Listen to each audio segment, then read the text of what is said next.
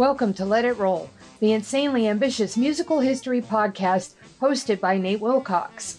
We've covered the early history of rock and roll, country music in the 20th century, the rise of hip-hop, disco, and electronic dance music, and now heavy metal.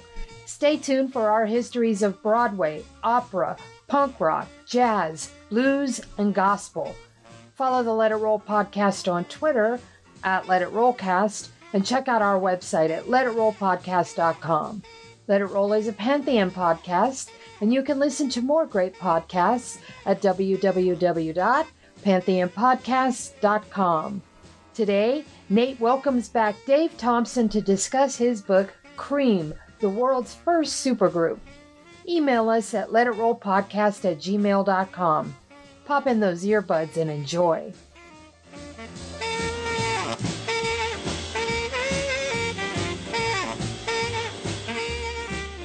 It's time to let it roll. I'm your host, Nate Wilcox, and today Dave Thompson returns to discuss his book, Cream, How Eric Clapton Took the World by Storm. Dave, welcome back. Thank you for having me again. I'm going to wring you dry, Dave, I promise. Well, might take some doing. So this subtitle, I got to start with the subtitle. Was that something that the publisher wanted, that you focus on Eric Clapton, or do you feel that Eric Clapton is the center of the story?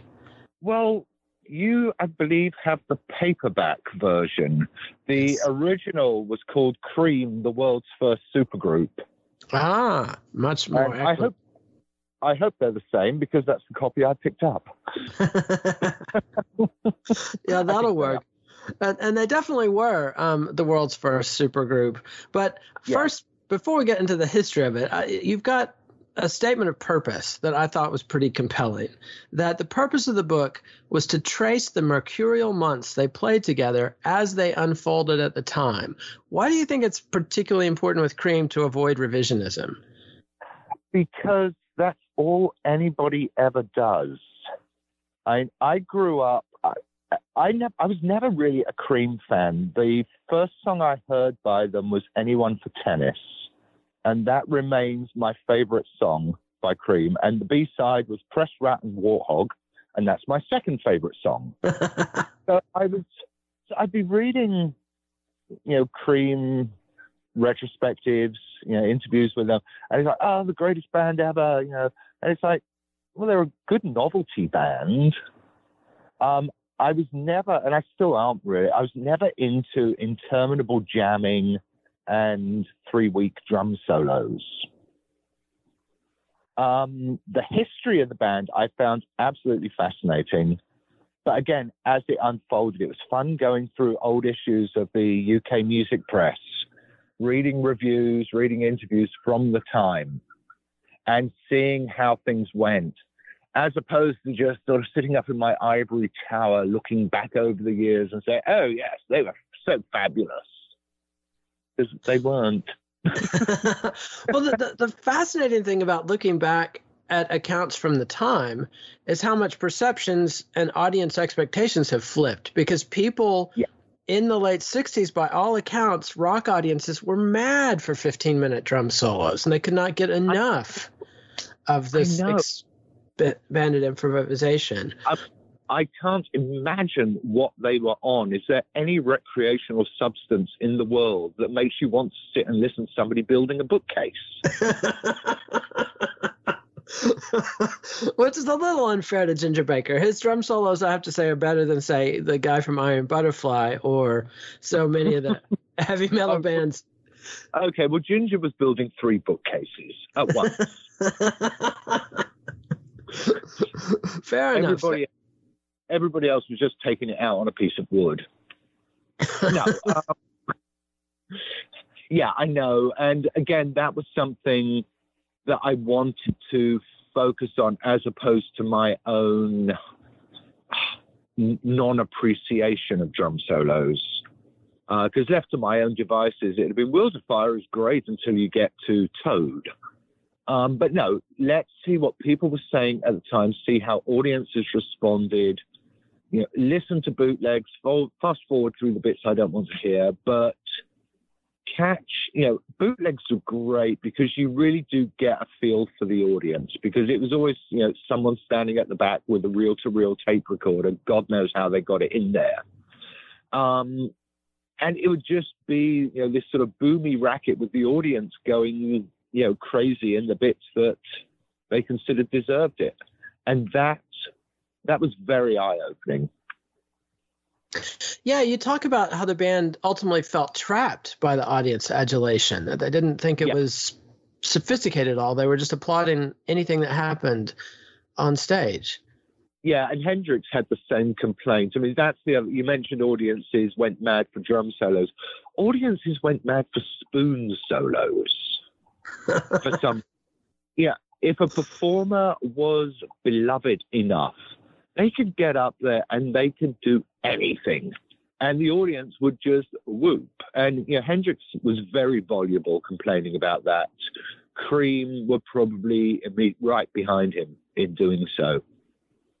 Yeah, you've got a sentence I want to quote here that you say, they formed a band. It became a circus. They dreamed of freedom. They were enslaved by routine. They hoped they'd be liked. They were worshipped. And somewhere in the midst of it all, the music got lost. Can you expand on that a bit? Do I really need to? I think, they complained that they were trapped, but they played to their jailers in a way. Robert Stigwood, who managed them and looked after their label, or owns their label actually, was quite a hard taskmaster from all accounts. And he saw which way people liked their music to go and tried to make sure that they stuck to it. So, let's do, you want to do a new studio album? Great, we'll stick a live album on it as well. And you're breaking up? Okay, let's do a live album. And let's record lots of live shows and put them out over the years. And I think, they got to the point, they were bored. They wanted to stop. Why write new songs? They're not going to be Cream songs. Therefore, let's just go and play Crossroads for a week. And they did. And they did. It's probably still going somewhere. There's one version that they're still playing today, 50 odd years later. And one last sort of preceding statement before we get into the history. And this is, you said, Cream did not kick down any doors. They built the doorway in the first place. Can you describe what it is about Cream in their particular moment in time that they created a whole new world or opened a whole new world of rock music? And that, I think, is where we get to one of the things that fascinated me about Cream, was that nobody else, certainly not the bands that the three of them came out of, were going out there and just, jamming the blues interminably, and then throwing in, a fabulous pop song like I Feel Free or Tales of Brave Ulysses. And there was that wonderful dichotomy, but they made it okay for bands to do the soloing and the jamming and, just the endless, what people in the late 60s, early 70s loved. They made it okay. Them and Hendrix, it's like they're the same side of two different coins. In a way. An interesting way to put it. Yeah, I mean, and the weird thing is, like, Cream was always trapped in two worlds. If they jammed interminably, as you say, which I'm a little more forgiving of their jams. I think some of them can be quite entertaining. Some of them get a bit tedious, and especially later on, they get. The earlier that you can catch them live, the recordings of them live, the more powerful they are. But they were caught in this weird thing when they wrote a compelling pop song, they would get slagged about it. Yeah. And it's a weird period in history when the critics were actually calling for more of these long jams, I think their masterpiece, Disraeli Gears, their second album, is full of these concise, brilliant psychedelic rockers and pop songs. and they got slagged off because they didn't have a big long jam. And then just a year later, John Landau and Rolling Stone really rips them to pieces for doing what they've been asked to do and doing what people love them to do. But let's hear one of these sort of oddities from their discography. This is their very first single and is a very odd fit for the Cream discography. This is Wrapping Paper, and this is from an appearance on French TV in 1966.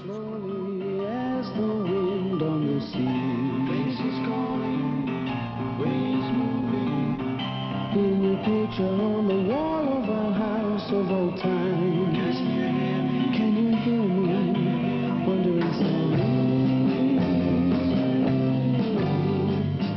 In the city, feeling pretty, down and out and making love to you on the shore. Building buildings, faces empty.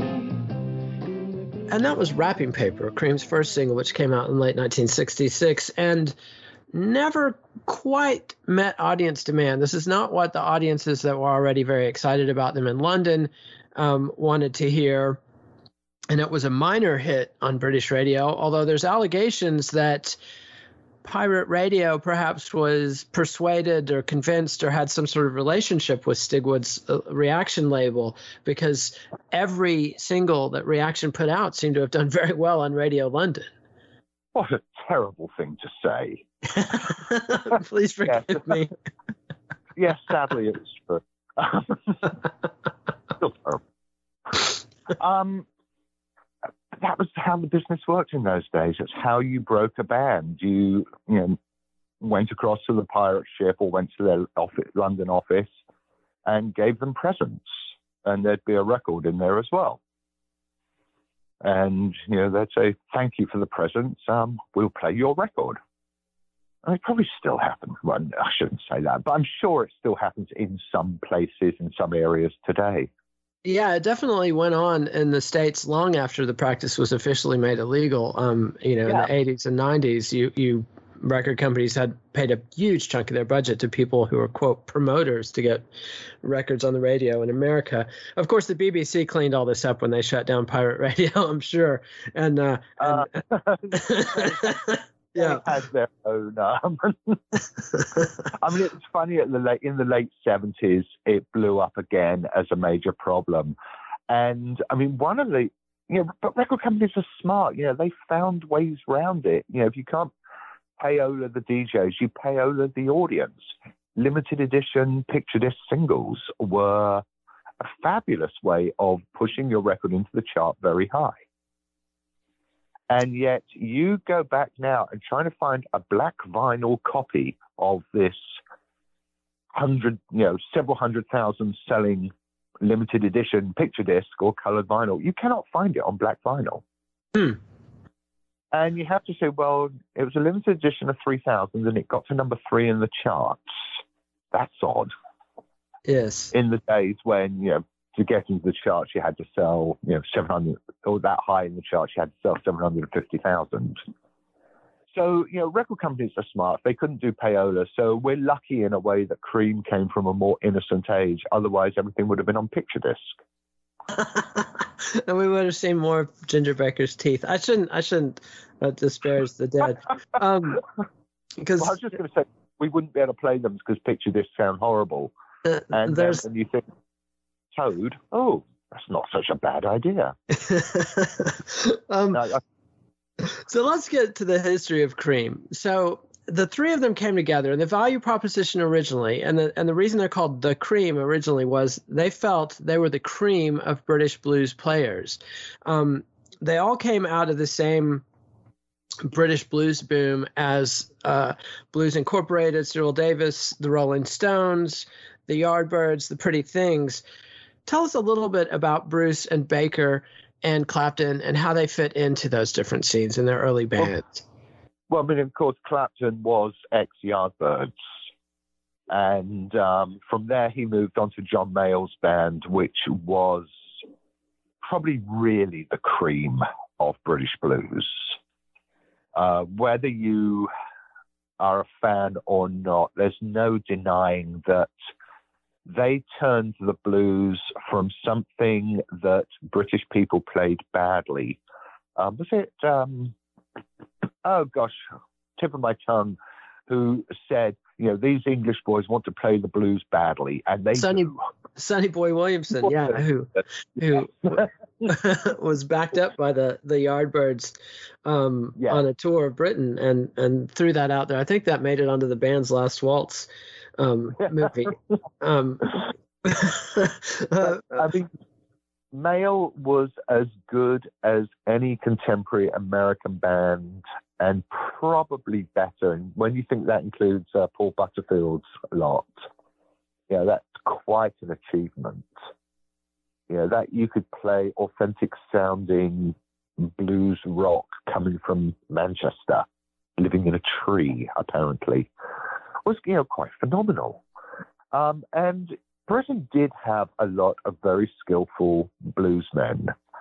So Cream's claim was, instrumentally, people tended to regard Clapton as pretty good at what he did, hence the Clapton is God thing. So, his history, which, would be the Roosters, the Yardbirds, John Mayall, he was God, so he could be in any band that wanted a form that said it was the best musicians. Ginger and Jack is harder to justify in some ways because they came through the Graham Bond organization, who I absolutely adore. That was, and it probably shows in the book as well. Graham Bond was one of the great British bluesmen who could also play jazz. And they were a fantastic backup band. The fact that they hated one another in a way, or disliked one another intensely, in a way added to the excitement of the band, because you had a bassist and a drummer playing together but almost working against one another. And just the sense of competition and the sense of, oh, he's doing something good, I'm going to do something even gooder, was, I mean, it even shows through on the records. I mean, it's palpable. Yeah, so so that's really the history. Jack Bruce had like his brief stint in Manfred Mann, which was a little like putting, I know, Bono in Black Sabbath. But, he was, again, it was something to do while they were waiting for something else to happen, which turned out to be Cream. And let's hear our second song, and then when we come back, talk about how they came together. And this is a song called NSU. And this is live from the Grundy Ballroom in Detroit in 1967.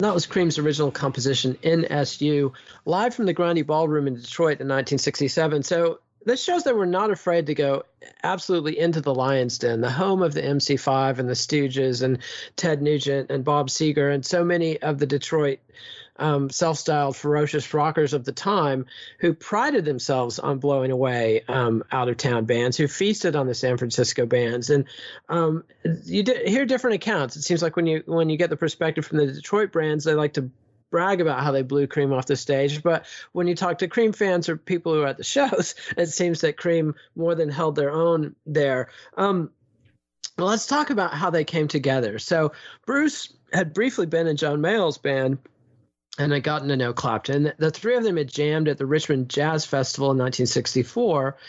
And then Ginger Baker decided he wanted to form a band with Eric Clapton. He had gotten some money. He had a fancy car. He showed up at a gig, and gave Clapton a ride home and put him to the proposition. And then Clapton suggested Jack Bruce. How did Baker react? Well, before we get to that, you did miss out a very interesting point about the song NSU. By all means. I think it was the first hit single that specifically referenced a venereal disease in its title. That is an important historical nugget. It is. One that Eric Clapton suffered from. It was on his medical report. You have NSU, and Jack Bruce thought, "Oh, that's a good song title." You never can tell what'll make a man whistle. Ginger Baker was not happy to be reunited with Jack Bruce, but I think he also realized, there was a lot of back and forthing, and I'm not going to do it, and yes, I am, and no, I'm not.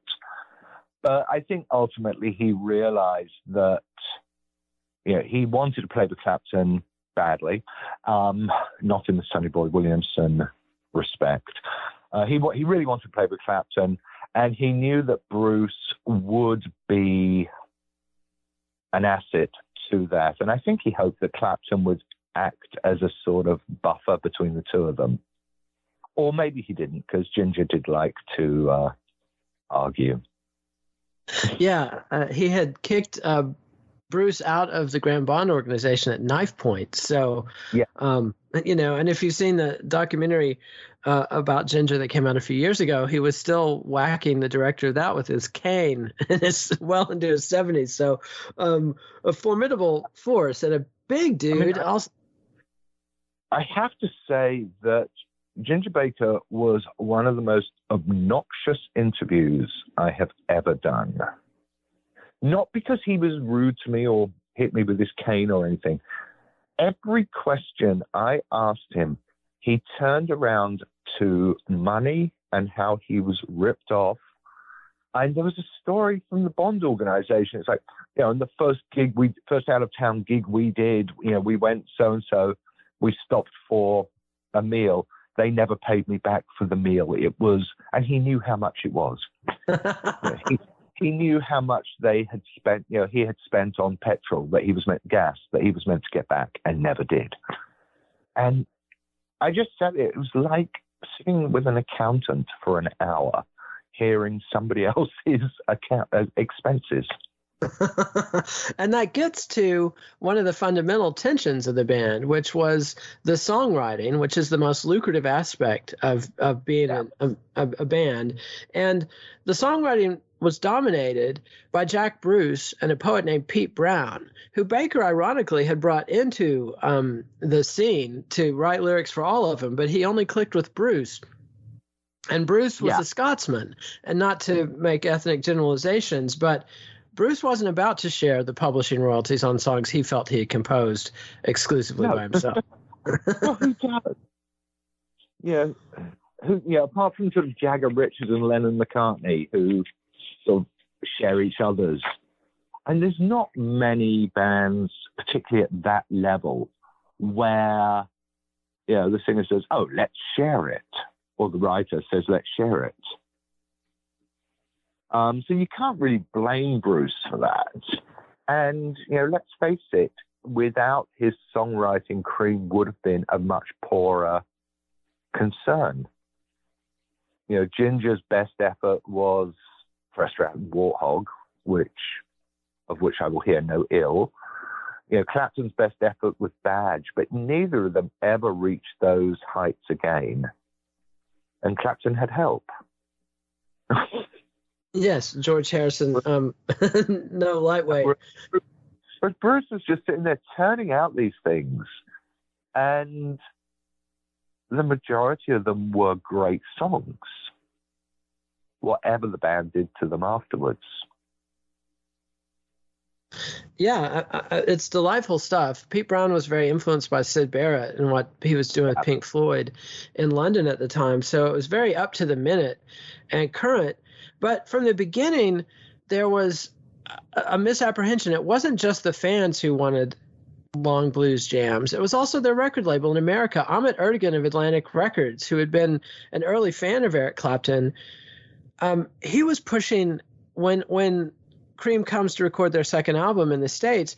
Ertegun was baffled as to why is Jack Bruce singing? Why are they doing this psychedelic garbage, which is what he called Sunshine of Your Love, which becomes, their anthem and a number 5 hit single. How did they get past the block of Ahmet Ertegun wanting to turn them into Eric Clapton's blues band? I think, when it comes down to it, is you're up against Ginger Baker and Jack Bruce, and they refused, and they were also. I think even Ahmet Ertegun was smart enough to know that you're not going to have to hit singles with with Eric Clapton's blues band, and hit singles were essential for selling albums at the time. So there was, there were a lot of pressures on everybody involved in that band, really. Everybody had their vision of how it should be. And ultimately, we could say Ahmet won, but that was only because that's the way the audience went. Disraeli Gears still is a fantastic record. Yeah, absolutely, from top to bottom. And the first album, Fresh Cream, struggles a bit. It's got more of the blues stuff, and it's also really oddly recorded. They recorded in a British studio with only 4 tracks, and the mix, just sometimes the guitar solo is so overpowering you can't even hear the rhythm section, and etc. But by the second album, they had Tom Dowd, they had an 8-track, they're recording in Atlantic Studios. And I love the anecdote in there about Booker T. Jones of Booker T and the MGs giving Sunshine of Your Love the thumbs up, and that helping turn Ertegun's opinions around. But let's take a quick sponsor break. And when we come back, I want to talk about a meteorite that hit London in late 1966 and really impacted Cream. And when I say a meteorite hit London in late 66, what I mean is a young man named Jimi Hendrix showed up in London. Chas Chandler, the former bassist of the Animals, had discovered him playing in Greenwich Village. Linda Keith Richards' girlfriend, soon-to-be ex-girlfriend, at the time had hipped Chandler to Jimi Hendrix. Brings Hendrix to London, quietly asks if he can sit in with the Cream. And Hendrix shows no mercy. Pulls out all the stops and dramatically impacts not just the London music scene, but also Eric Clapton's self-image. What were some of the positive things that happened for Clapton after seeing Hendrix, and what were some of the negatives? Well, I think the positives is what I was saying earlier, 2 sides of different coins.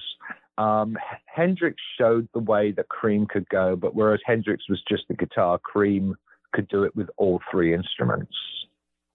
So that was definitely a positive. The negative, of course, was the hair.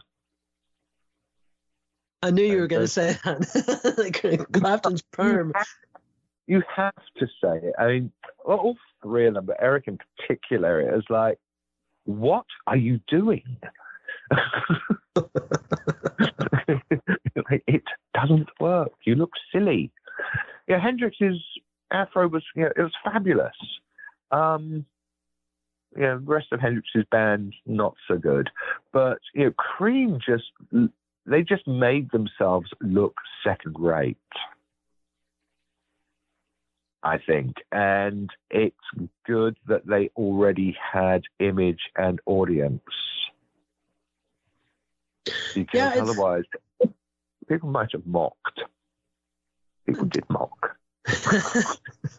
Fortunately, they weren't the only ones to get perms in a big rush. Syd Barrett had a pretty tragic perm there. Ace Kefford of The Move had a perm that both of those guys, of course, flame out in LSD psychosis. So perhaps the perm had something to do with that. But it really does seem to me that Hendrix's arrival is part of this process of throwing Cream off balance, so that they're never, despite being this supergroup and despite being, one of the most formidable live bands on either side of the Atlantic, and getting these glowing audience receptions, they're never quite in sync, whether it's putting out singles like Wrapping Paper or later on Anyone for Tennis that don't quite fit in, or getting slagged off for writing, concise pop songs instead of putting blues jams on their records. And then when they do put blues jams on their records, they get slagged off for that. So they're never quite fit. I mean, it's really odd. And reading the book, you get a feel for why Clapton felt so hemmed in and wanted to escape. And you talk about their peers. It wasn't just the Hendrix experience. It was also the Jeff Beck group with Rod Stewart and Ron Wood, as well as the Who. But you talk about another band that you refer to as the baleful influence of Bob Dylan and the band. What was the baleful influence of Bob Dylan and the band, and how did it impact Cream? Well, it was the same baleful influence that they had on the Beatles, really, in that, the guitarist fell in love with the band. And they influenced Clapton's outlook, ambitions, as much as they did George Harrison's. Whereas George was I don't know really how to put it. It's like George had enough faith in himself, despite everything we hear and are hearing from this interminable television thing. George seemed to have faith in himself and in his songs. Clapton seemed to be suffering some kind of crisis of confidence, which he immediately threw himself into once Cream broke up and Blind Faith proved to be an absolute turkey. He threw himself into the Delaney and Bonnie experience, which was the closest he was going to get to playing the band's music without joining the band. But even during the last days of Cream, he was sort of agitating for some kind of change in the band's approach and attitudes, which the other two were never going to go along with, and the record companies certainly weren't going to go along with. Imagine if Cream had become an Americana band. That is a painful thought. And, I go back and forth on Americana. Sometimes I can appreciate it. It's never been my particular cup of tea. Yeah. And I understand, you talk about how Cream was kind of a combination of Eric Clapton's country blues influence, which Baker and Bruce really didn't have. They were really more British jazz bows, although Bruce also had classical training. And they knew some of the blues repertoire, but they weren't deep into the Delta blues the way that Clapton was. But they brought this free jazz concept of Ornette Coleman had really opened their minds to the possibilities of improvising without regard to key or chord structure. A three-piece band was perfect for that because you didn't have a keyboard guy locking in chords and handcuffing you. But when you listen to it, and when I talk to serious jazz musicians about it, it seems like Clapton was very limited. He was a blues guitarist. He wasn't somebody like Michael Bloomfield or Jeff Beck who could incorporate jazz or modal elements. He just played the blues, and he played them ferociously. And to me, that's kind of the whole fun of the thing, is that Clapton's just this pit bull taken off the leash, and he only has one trick, which is to go pedal to the metal and, as hard as he can go.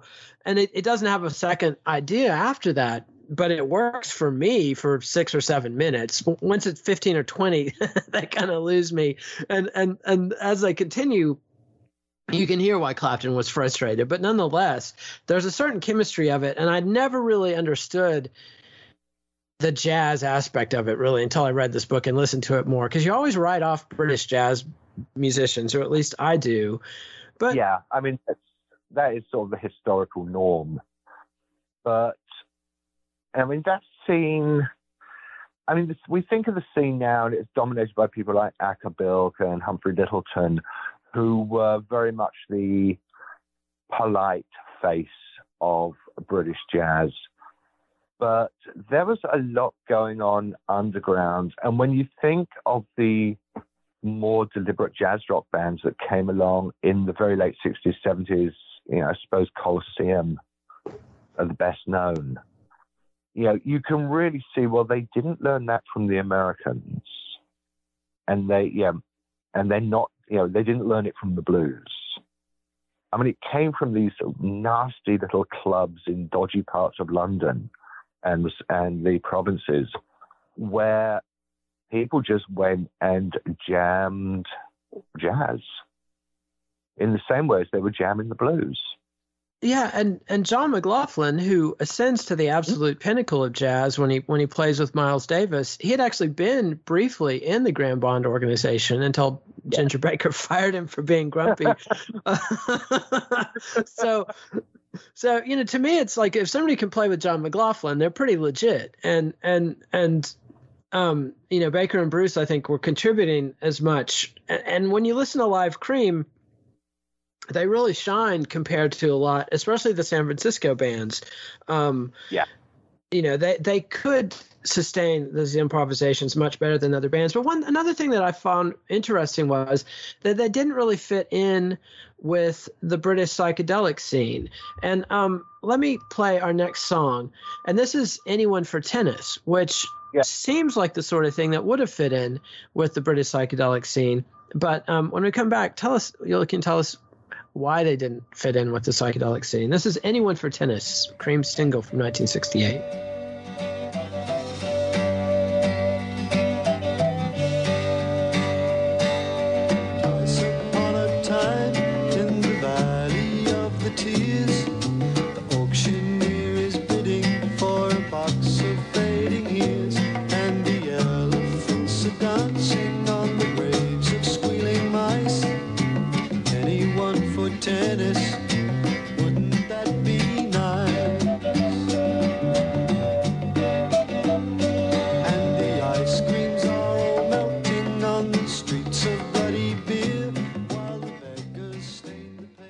And that was Anyone for Tennis, the Cream single from 1968. And, your favorite, as you said. And the thing is, when you look back at 1967, and it's the same thing, we talked about with the Donna Summer thing. When you look back at 1977, you think it's all the Sex Pistols and the Damned and the Clash and the Jam, and it really wasn't.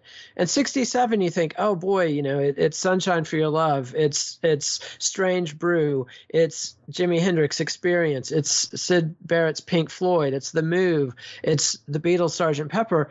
But it was really a lot more Engelbert Humperdinck and Tom Jones. In this period, but it was also, there was a British psychedelic scene. There was the UFO Club in London and a ton of festivals, and Cream only played one or two and basically opted out of the British psychedelic movement. How and why did that happen? They were focusing on America, plain and simple. America was where the money was. America was, British bands, less so now, I think, but for a long time, for British bands, it was America was the goal. They wanted to break America, which is why you think of any group. Think of Chicken Shack, think of Fleetwood Mac. They spent all their time over here, and Britain would get a 3-week tour, and America would get a 3-month tour. And size of the country, etc. But then they'd be back a few weeks later for another 3-month tour, because it's where the money was. You have you have a major hit in the US, it's not going to be a million seller like it would in Britain. It's going to be a 5 million seller. So that's what a lot of it was. It was business. Because that's these guys' job, isn't it? And becoming big in America is like the ultimate promotion. Definitely CEO of rock and roll. But ironically, their first gig in America was playing on a bill with The Who in New York City, an extended stand, but it was not the kind of thing that broke them big at all. Tell us about this disastrous stand they did for Murray the K. Well, Murray the K was very much a early 60s guy in terms of the way he looked at rock and roll, and it was he did package tours. He did these big sort of festivals where you'd have like 40 bands on the bill, and they'd all have 15 minutes if they were lucky. And because the Who were coming over and they were also on Reaction Records, it was basically a package that Cream were put on. And it was a good way of just getting then, their foot in the door and visiting New York. Because if you think the Who before that also were not really a name over here. The Anglophiles loved them. The British invasion fans knew who they were. But they needed to come over here and be visible. So, they both went over and they played this thing. And, they probably had more fun exploring New York than they ever did on stage. Yeah, it's hard to imagine the Cream doing a 15-minute set for multiple times a day for an audience of 12-year-olds. It's I know, it's great, isn't it? Yeah, it's just they really did. But that's what pop music was at that time, and it was still pop music. It didn't really become rock until 67 is probably the dividing line. But when Cream came over, they were a pop group and they were playing to a pop audience. Most British bands of the era can tell you about playing, student balls, but also playing, high schools. A friend of mine saw the Young Rascals in their school gymnasium. Yeah, my father-in-law had the same experience with the Lovin' Spoonful, playing his high school prom. Yeah. That's what bands had to do because that was the circuit, really, unless you got a good support tour, like, Jimi Hendrix opening for the Monkees. Oh, my God, that must have been fantastic. Until he got kicked off for scandalizing the tweens' mothers. But the next time Cream comes back, it's like they're in a new world. They play their first gigs at the Fillmore West. They play the Whiskey in L.A., they play the Cafe a Go-Go in New York, the Grande Ballroom in Detroit. Like I said, tell us about this new ballroom circuit and how Cream went over there and how this is the real inauguration of the rock era. And I was going to say that was where rock became rock, when bands deliberately focused their audience's attention on A, albums, and B, the live show. And venues reacted to that, and the Fillmore was probably the trailblazer. Venues reacted to that by seeing that there was an audience out there that wanted to hear the whole album live, and they wanted improvisation, and they wanted jamming, and they wanted all this stuff. So, venues, again, business venues grew up to cater to that. FM radio came into its own at the same time. There was a whole bunch of, and it's hard to say, was it the musicians who caused the industry to go in that direction, or was it the industry that prompted the musicians? But it was a very American phenomenon. It wasn't really happening anywhere else for another couple of years.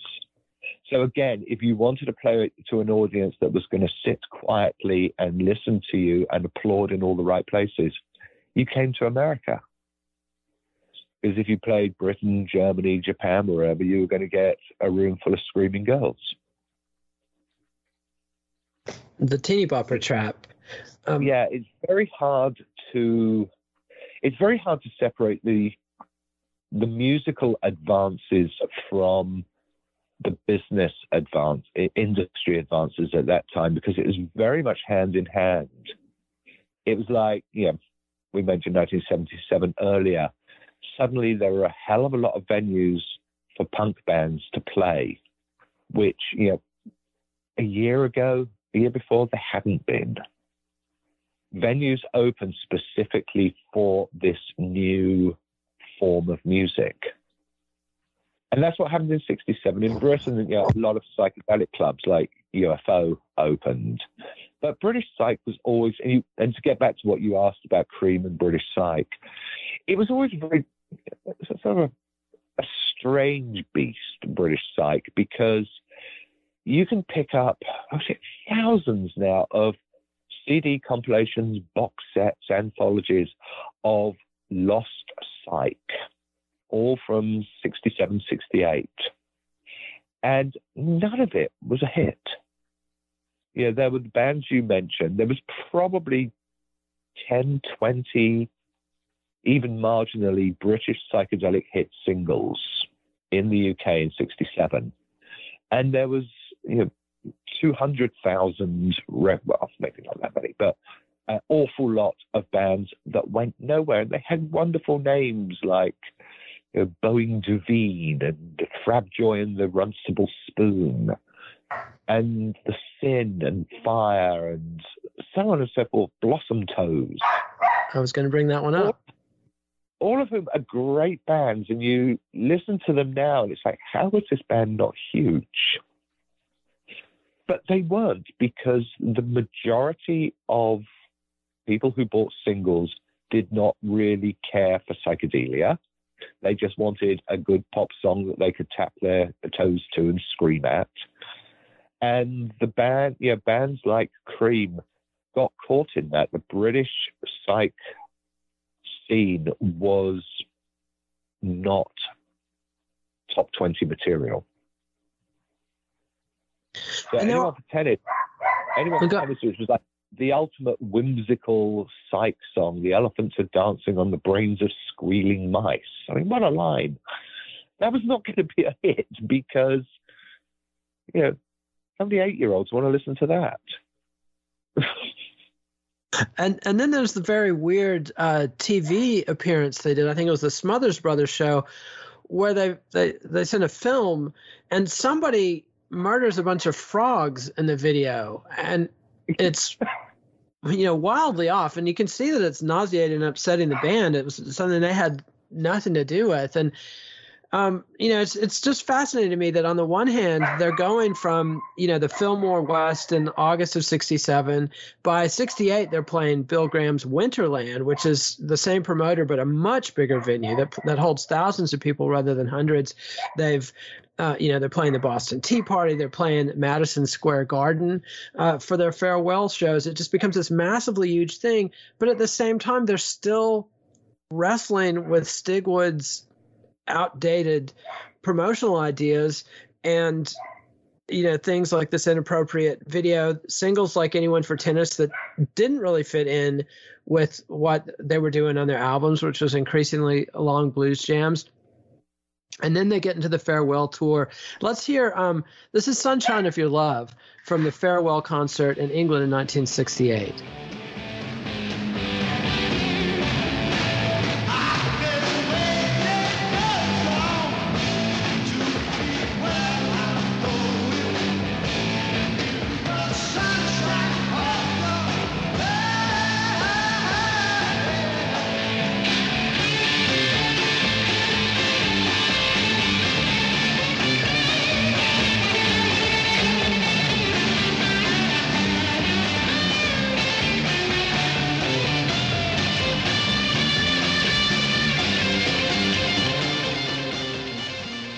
That was a live version of Sunshine of Your Love from Cream's farewell concerts. And so, Clapton has this crisis of confidence triggered in part by hearing Dylan's Great White Wonder bootlegs, which is what later became the Basement Tapes. He also hears the band's music from Big Pink. He even goes out to Woodstock and meets the band, apparently tried to join up, but they wouldn't have him, and announces the band's going to break up.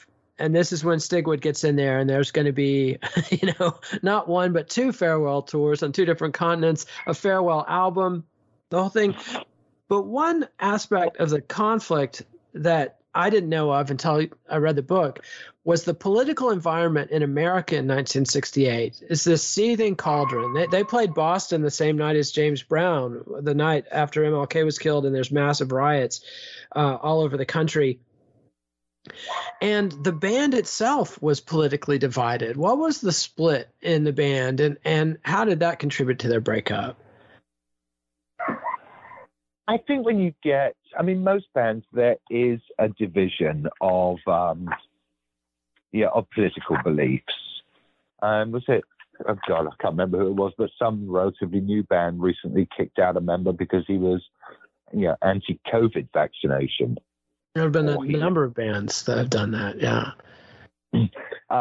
So that wasn't unusual, and there'd always been a political tension in the band. And I think we can probably guess which direction the people went in. I don't remember. Actually, I don't remember the specifics of this one. I think Bruce was a socialist and Baker was a Tory. And as I said, we can probably already guess which direction people went in.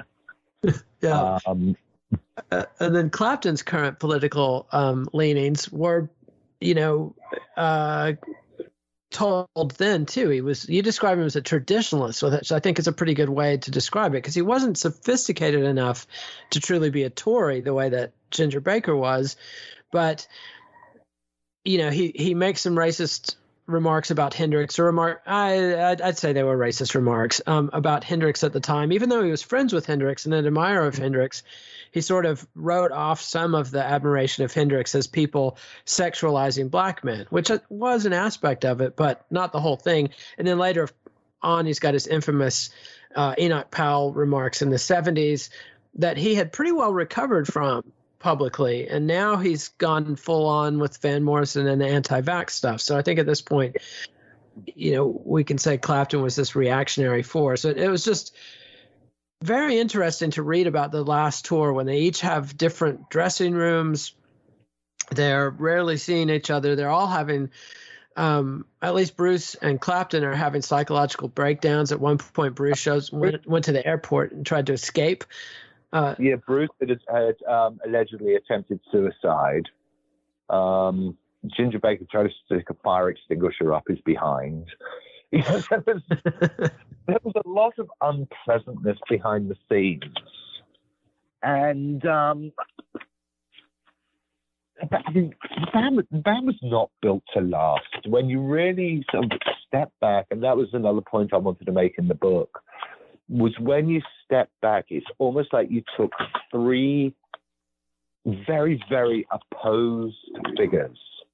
I said, right, you're going to be an extremely successful pop group that are going to do exactly what you are told. It was never going to work. Yeah, these were not three guys that you could tell what to do. And imagine putting Axl Rose in a band with Jeff Beck and say, sort it out.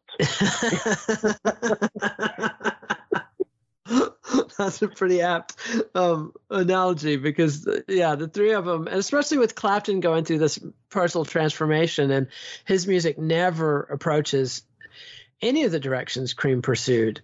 He abandons heavy rock. He never touches psychedelia again. He never really plays extended solos.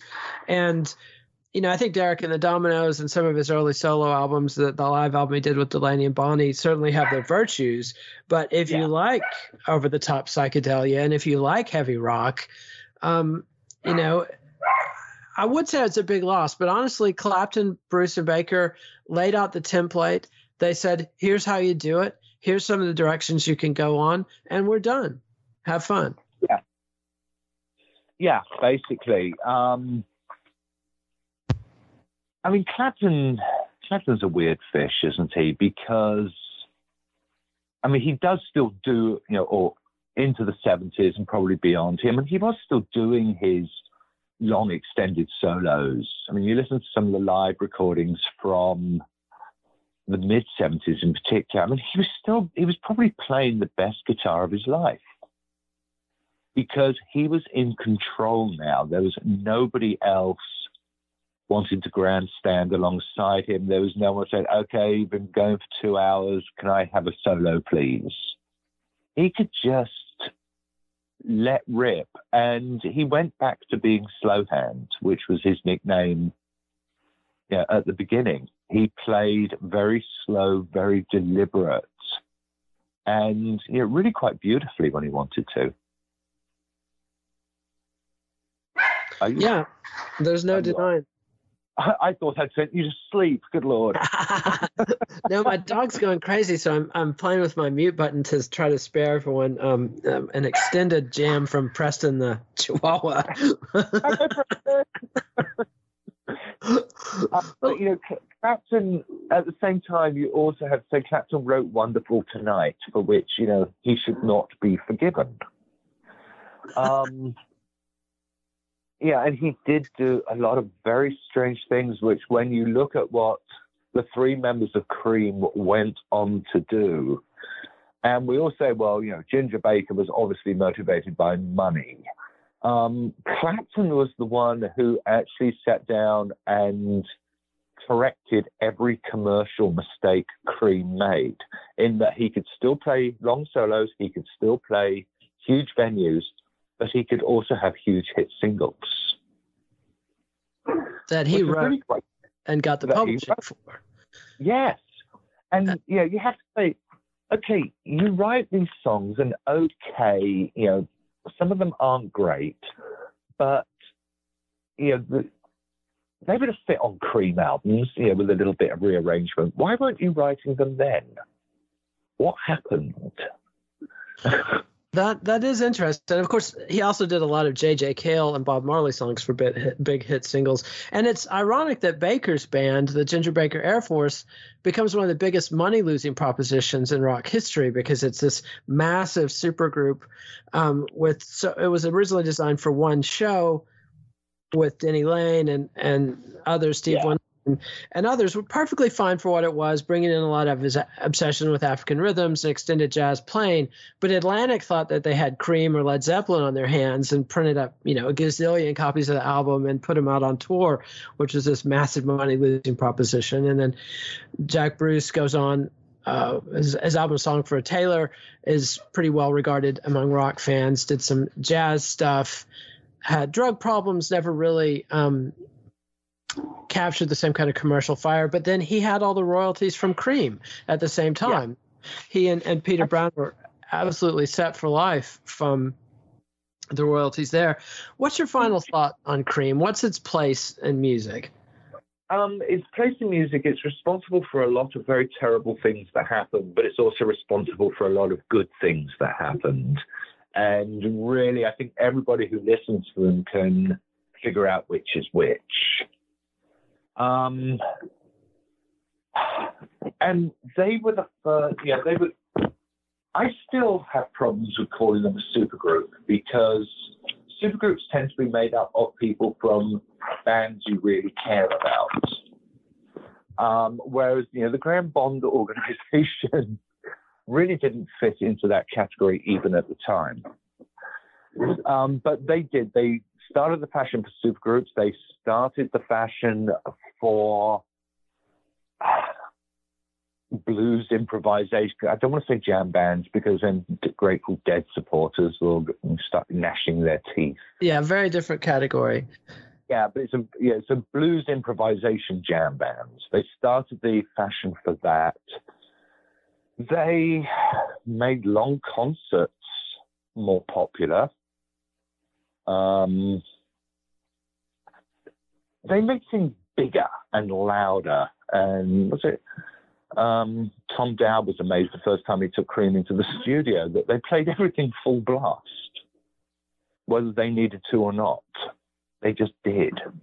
They just made things big and loud and opened people's eyes, I think, to a lot of possibilities in rock and roll that had not really been considered before. Like the value of a virtuoso, which, whether we agree that's a good thing or not, in a way they paved the way for prog rock, because suddenly people saw, well, you don't just have to play 3 scratchy chords and shout about your baby. You can just go off on these endless noodles and show people what you can do, and get paid by the note. And big stacks. Yeah, huge stacks. And it's like they just made everything bigger and more important and more powerful. And that was probably a good thing. They opened a lot of musicians' eyes. And again, them and Hendrix, they made a lot of things that happened over the next few years possible. Because musicians would suddenly, as much as Cream felt themselves caged by their success, other bands were freed.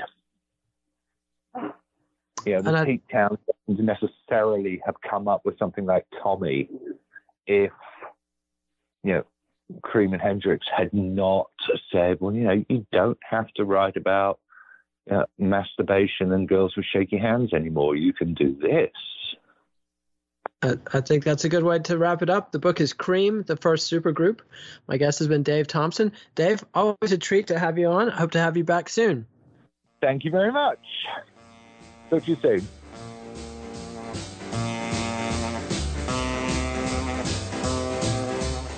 Follow the Let It Roll podcast on Twitter at Let It Rollcast and check out our website at letitrollpodcast.com. Next week, Nate welcomes Robert Harwood to discuss his book, I Went Down to St. James Infirmary, and the research which has completely upended our understanding of the origins of a song that's been sung by everyone from Louis Armstrong to the White Stripes. Let It Roll is a Pantheon podcast, and you can listen to more great podcasts at www.pantheonpodcasts.com.